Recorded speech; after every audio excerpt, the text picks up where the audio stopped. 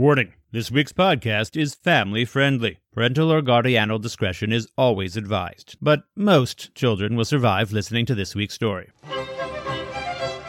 You are listening to the Literary Comedy Podcast. Stories of comedy, tragedy, and timing. Hello and welcome to Chapter 9 of A Dragon for George, a friendly for 87% of the family novel about a 12-year-old boy and his pet dragon named Lorne. Last time, George and Lorne-the-dragon attempted to save a family from a vicious bear attack, only to accidentally ruin the shot of a film, almost burn a guy, and then escape the angry film crew onto the river. And now, Chapter 9 of A Dragon for George.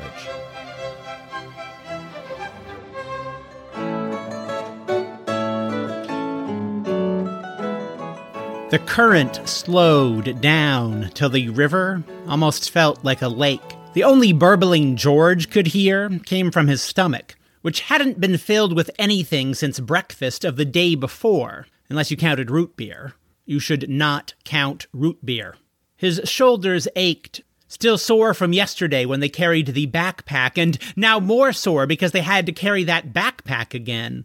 They were even more than more sore from the dragon they'd had to carry, and even more than more sorer from the fact that they had to carry her again, and even more than more sorer still by the fact that she had doubled in weight overnight. George hoped that the calm current might embolden Lorne to climb onto the log itself. "We'll be on the river a long time," George said. "I could train you as we go." Lorne whimpered. "It's better than breaking you. That's the term they use for horses sometimes. I prefer training the horses, but train or break, you have to do something with them. You can't have them running wild everywhere, bucking everyone they see. They're big and dangerous animals." George examined the scars on his hand where the reins had torn off the skin. "You're growing fast. You're already dangerous, burping fire wherever you see a spark or a flame. We've got to train that out of you. Jump down and we'll get you started." But Lorne refused. She still feared deep waters, and given that she couldn't swim, George couldn't exactly blame her. "Okay, fine," George said. "We'll wait till we get to shore. But then you're going to learn. If you don't acquire a little self-control before we meet Johnny, things could go awry." George thought up training methods for Lorne to keep his mind off his rumbling stomach. It didn't know where its next meal would come from and barely remembered the last one. George knew how to fish with a line and tackle, but as he didn't have a line and tackle, there was no point dwelling on it. Max had taught him that little brown mushrooms were almost always poisonous. That doesn't mean the other mushrooms aren't poisonous, of course, Max had said. A lot of them could still make you really sick, and some would definitely kill you. So mushrooms were out. The blackberries were still green. The huckleberries were shriveled and gross. George had never been one for hunting. He considered stealing chicken eggs, except that A, a knight should not steal. It was even worse than lying, and B, he didn't know where to find a farm. Once they got to Old Newton, maybe they could figure something out, but George didn't know how long that would be, only that the slow current wasn't helping. George paddled with his branch, first to the left, then to the right, as if the log were a very large, unwieldy kayak. If he'd managed to increase the log's speed at all, he couldn't tell. So about 20 minutes later, George was happy to feel the current finally speeding up. He was unhappy to see what it was speeding up towards. Giant concrete monoliths. He was even more unhappy when he realized they were part of a very large dam. George reached far into the water, pushing his branch, turning it to the left. The log faced the shore, but the current's speed kept increasing with every second. The log still sped toward the dam, now perpendicular to it. At this angle, the current made the log rock back and forth. George felt himself slipping. He paddled frantically, but this only moved them a few feet closer to shore as the current pushed them 100 feet closer to death. The log continued to rock. George continued to slip. Lorne squawked, flapping her wings, becoming airborne in the process. "Fly to shore," George told her, continuing to slide. His left elbow dipped into the current. "Save yourself!" He dove into the water, touching the bottom. George stood up, his water-soaked backpack weighing him down. The water only went to his waist, but the stones beneath his feet were smooth. The river pushed hard against him. He slipped. The water took him again. He flailed his hands and feet, trying to grab hold of anything, but he could not keep a grip on the slick stones. His breaststroke got him nowhere. The current was stronger than his swimming. Lorne squawked frantically from the shore. "I'm totally fine," George lied. He unsheathed his sword, stabbing it between two stones on the riverbed with all his might. The current still pulled, but George gripped his sword with both hands.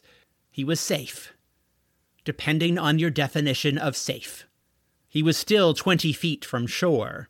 He yanked his sword, but it was firmly lodged into the stone. George lamented that chivalrous people are supposed to pull swords out of stones, not get them stuck. Clearly, he was no King Arthur. George reached down, gripping a stone in front of him. It was a big stone, solid. He lodged his right leg into another stone. "I could use climbing rules," he thought, "and keep 3 appendages firmly attached to something solid at all times. It would be slow going, but hopefully relatively safe going, too. But that would mean abandoning the sword Max had given him. One of the last things Max would ever give him. George tried pulling, shaking, and wiggling the sword, but he was unable to dislodge it even slightly. He was, however, able to reopen the cut in his hand that the rains had given him the day before. "May whoever finds you again be a better knight than I," George said to his sword, letting go as he grabbed hold of a stone, pulling himself forward. He grabbed another stone farther ahead, and then another and another, slowly pulling himself towards shore. But, still 15 feet or so from safety, the stone he grabbed dislodged. George grabbed for another stone, but the current took him. The river washed over him. He sped toward the dam. Lorne flew to him, grabbing his backpack and shoulders. She flapped her wings, but couldn't lift both George and his backpack from the water. "Fly back to shore," George said. But Lorne wouldn't let go. She swirled with him toward the dam. "You never listen," George said. He reached behind his head, fumbling through the top of his backpack for the bridle. "You like this, right, girl?" Lorne whined in agreement. "Take it," said George. "Take it and go." Lorne squawked, hissed, and howled at the bridle, but she did not release him. So George unstrapped the backpack, again commanding Lorne to let go. She released the backpack and it sank into the river, caught in an undertow. "Oh dear," George said, feeling the undertow's pull. He tried to lodge his legs into the riverbed, but the undertow pulled him beneath the surface, down into deeper waters. He reached back for the surface. He felt wind blowing over his hands. He felt claws sinking into them. Lorne flapped, pulling him above the waters. George gasped for breath. She flapped again, pulling him free of the undertow. But not the surface current. They hurtled toward a boulder near the riverbank. "Let go," George said. "Let go." Lorne disobeyed, sharing in the blow as the two of them hit the boulder. She grabbed hold of the boulder with her front claws, using it to pull herself and George to shore, before finally letting go of him. George finally let out a breath. Lorne licked the water from his face. "Thanks, girl," he said, petting her snout. She whined, staring at the bridle in his hand. Now that he was safe, she wanted to breathe fire again. "One time, as a reward," George said, pressing the button on the reins. "I still need to train ya." The bridle didn't spark. George looked at the noseband, soaking wet and partly melted from all the times it had ignited Lorne's burps. Lorne whined. It doesn't work, George said, showing Lorne the lack of sparks. She didn't accept this explanation. George stuffed the bridle under his shirt so she'd stop thinking about it. But she could still see the outline and still whined, though less intently. George turned to watch the swirling currents they'd just escaped. He looked at his sword, its hilt sticking out upstream. He'd lost everything Max had left him. "I'm sorry, Max," he said, "for not doing more with your gifts. I am not worthy to be your squire." "Now what do we have here?" asked a man wearing an orange hard hat. "Not a squire," George mumbled. "No squire?" asked the man. "Habla inglese, eh? Do you speak English?" "Yes," George said. "What are you doing here with that?" The man gestured to Lorne, who hissed back at him, showing her tyrannosaur teeth. "They primarily serve defensive purposes," George thought, given that she only eats grass. "My name is Bob," George started. "This is my pet iguana in her hang gliding outfit. We were, extreme sporting." "Oh," said the man. "This is no place to play." "Definitely not," said George, whose stomach still churned, but now out of guilt for lying yet again. Hang gliding iguana? If he would ever be a knight, he ought to start telling the truth. And if he wasn't going to be a knight, he ought to start telling better lies. "Didn't you see all those warning signs?" "I didn't," said George, sitting up. His head felt both light and heavy. The world faded into white haze. George took a breath, letting the world fade back into focus. "I'll level with you. My real name is George. This is Lorne. She's a very gassy dragon who hatched from an egg that I found in a gully, maybe guided by my brother's spirit from beyond the grave. We're trying to avenge his death while avoiding these horsemen who I believe may be from another dimension." "No need to lie," said the man in the hard hat. "You're not in trouble. I'm worried about your safety is all, and the safety of other children. I work for the dam, you see. We're a government institution, important to the community. But we don't want to be a danger to the community. That's the last thing we'd want. I don't know how you missed the warning buoys and the big red warning signs." "I wasn't looking for them, I guess," said George. "I didn't even know there was a dam here." "Where did you think the power came from?" George shrugged. He'd never paid much attention to such things. But from now on, he would most certainly ensure any rivers he floated down contained an utter lack of hydroelectric dams. "Your parents must be worried sick," said the man. "We should call them so they can come get you." He offered George his hand. Lorne hissed, baring her teeth again. "It's all right," George said, petting Lorne's snout to calm her. "He's friendly, you goofball." The man pulled George to his feet. George thanked him. Lorne, observing this peaceful exchange, burped emphatically. "Do you live in Old Newton?" George asked, following the man up the riverbank. "Yes," said the man. "I'm a bit late to get home, to tell you the truth." "That's where I need to go," said George. This wasn't even a lie. "I'd say you should come with me," said the man, taking off his hard hat to wipe some sweat from his balding head. "But kids should not take rides from strangers." "That's true," said George, thinking that kids also shouldn't fall from cliffs, or sleep outdoors by themselves, or run toward bears, or aid and abet pyromaniac dragons. "Of course, you work for the community, same as the police, and it's okay to take rides from the police, and my parents live close to where you live." This last sentence was only slightly a lie.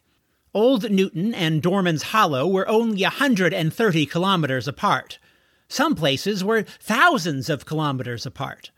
The man in the orange hard hat let out a long and thoughtful sigh. "Okay," he said. "Did you hear that, Lorne?" George asked. "This man's going to give us a ride." Lorne grabbed a bit of rain that had emerged from under George's shirt. She yanked the bridle into her own possession. She pressed the button on the reins, but it still wouldn't spark. "I'll take that," said George, yanking the bridle from her claws. Lorne hissed, but lowered her head, resigned to the fact that she had lost this round. "She sure likes her leash," said the man in the hard hat. "She sure does," George said, watching Lorne's eyes focused on the bridle as the man walked them into the dam. "She's obsessed with it," said the man in the hard hat, as they arrived at the reception desk. "I've seen dogs obsessed with balls like that, but never a leash." "She's an iguana," George reminded him. "Acts like a dog," said the man. "What in Sam Hill is that?" asked the bushy-haired receptionist from behind her desk. "Your name's Sam?" asked George. "It's Kenny," said the man in the orange hard hat, who from now on we shall call Kenny. "This creature is a dog." "An iguana," George reminded him. "Doesn't look like a dog or an iguana," said the bushy-haired woman. "He's wearing some fancy costume," Kenny said. "Looks like a dragon," said the bushy-haired woman. "Dragons aren't real," Kenny said. "Fancy costumes are." The woman nodded slowly, staring at Lorne suspiciously. "Regardless," Kenny continued, "these two fools were who I saw on the monitors." "I saw them first," said the bushy-haired woman. "I'm in a bit of a hurry, and the kid's gonna catch a cold if we don't get him some dry clothes. Do we have any spare uniforms handy? Extra small?" The woman provided the necessary clothes, and then buzzed George and Lorne through into a locker room, where Lorne whimpered, focusing on the bridle. "No," George said, "not for you." But Lorne still whimpered. George would be dead if Lorne obeyed all his commands, but he really thought she should listen to him when it came to fire. "No," he repeated, "bad." This did nothing to dilute Lorne's obsession, so George stuck the bridle into a spare locker, closing the door. The moment he did this, Lorne started sniffing around the room. Out of sight, out of mind, George thought. In sight, and she had no mind for anything else. George changed into the dark blue uniform that had the words, "Old Newton Hydro," prominently displayed on the front. George stuffed his wet clothes into a cloth bag the receptionist had provided, hiding his bridle amongst them so as not to give Lorne any ideas. Kenny walked them to his big white truck, opening the passenger door for George and Lorne.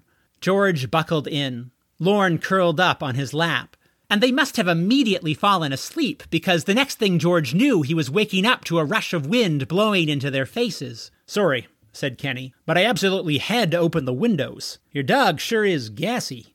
"Iguana," George said. "What do you feed the thing?" "She eats grass, mostly." "I hate when people do that," said Kenny. "No offense to you, you're just a kid, but dogs are meant to eat meat. They're carnivores, and that's that. It's cruel when people try to make them vegetarians." "She's an iguana," said George, annoyed that he had to keep repeating this fact, even though it wasn't a fact. "She likes grass and won't eat anything else." "It's better than starving," Kenny agreed. Upon a sustained burp from Lorne, Kenny added the words, "I guess." George could see old Newton in the valley ahead of them. George kept his eyes peeled for high schools, spotting two of them on opposite sides of town. He stared at the city, trying to memorize this image.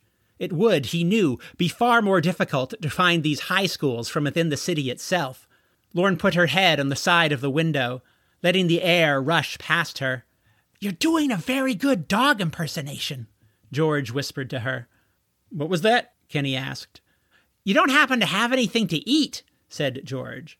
"I don't think there's much down there," said Kenny, pointing to the old fast food wrappers and napkins at George's feet. "We'll be at my place soon enough, though. I'll fix you something there while you call home." George nodded, closing his eyes. Next time he opened them, he heard, "We're here." Lorne leapt out the truck's window, grazing the grass that made up Kenny's front lawn.